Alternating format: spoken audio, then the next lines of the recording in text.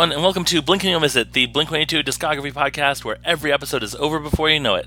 I am James, your host, and this is episode number 32 for the song Remember to Forget Me, which is track 15 on 9, and it is the last track, the closing cut, as we like to call it. There's going to be a long conversation about this one, so I'm going to get right into it. We have joining us once again my very good friend, Mike from Back to the Futurama. Mike, welcome back to the show. Thank you, James. What did you think of this song, and what are we going to talk about? I've only listened to this song, so I've not listened to the whole album. I kind of focused on this song specifically, and I found it very melancholy, very, very ethereal almost. Honestly, I thought it was really well crafted. You create that sense of melancholy with, you start with the acoustic guitar. There's like some synth behind it, maybe kind of a drum machine kind of thing, which I was a little surprised by because that drum machine, because I know Blink-182 is so like, you have Travis Barker, you drum, but having that choice leads you to the drums in the later part of the song, which I thought was a really smart idea. How does it make you feel to know that Travis Barker was playing both the piano and was programming the drum machine? I think he is too talented for this world, and I am jealous of that because that's a lot. That's a lot to be doing. Yeah. I honestly think that this might be one of my very favorite Blink-182 songs. So one of the kind of calling cards of my episodes of Blink and You Miss It is the figuring out where this fits on the pop-punk paradigm. Mm-hmm. And I feel like this is more of that kind of pop than punk. Yeah, okay. And I think that's generally where I find myself anyway. So it's not surprising to me that with this song as it is really interesting to me.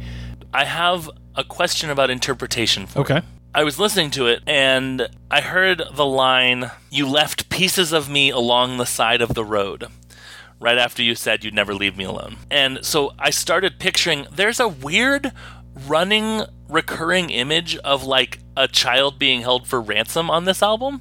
Interesting. Which is weird. So in my mind, like, remember to forget me, hey mom, I'm on my own, scared to death and far from home, all this stuff put me in the mind of like a kidnapped person, maybe a child, maybe a man or whatever, thinking about his mom and then being dismembered and discarded on the side of the road.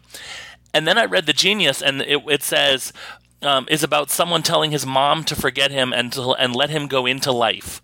And then I read it again, and I was like, oh, no, yeah, all of this stuff checks out for that much, much less dark interpretation of this song. Much brighter interpretation of the song. If there is that kind of through line of that imagery, I don't think what you read into it is too much of a stretch. But I also read The Genius, and that also made sense to me when you read through the lyrics. I mean, we've all been there in that kind of like, well, now I have to go off to college or do whatever and be my own person, and I'm not, I don't live at home. I have to make my own way. I think it's a very relatable thing. I think that's the hallmark of really good art, that you can interpret it in multiple different ways and have it connect with you in that way. Yeah. And I think that's a really good thing for art to do. Me too. All right, Mike, where can people find you on the internet? I am one half of Back to the Futurama, a Futurama rewatch podcast. You can find us at backtothefuturama.net, and we are almost at the end of Futurama, so we are moving on to other podcasts. We have an idea that we believe will be starting in the new year, so we'll tweet it and message it out so that you'll be able to find us. If people want to get in touch with me, you can contact me at Blink226Racer, or you can email me at blink226racer@gmail.com.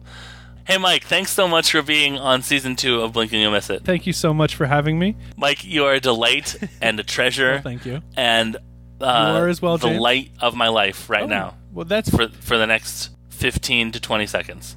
Well, I just want to sit in that emotion because I don't know. You were incredibly kind to me, my good friend. Mike, thank you so much for being on the show once again, and we will talk to you soon. Excellent.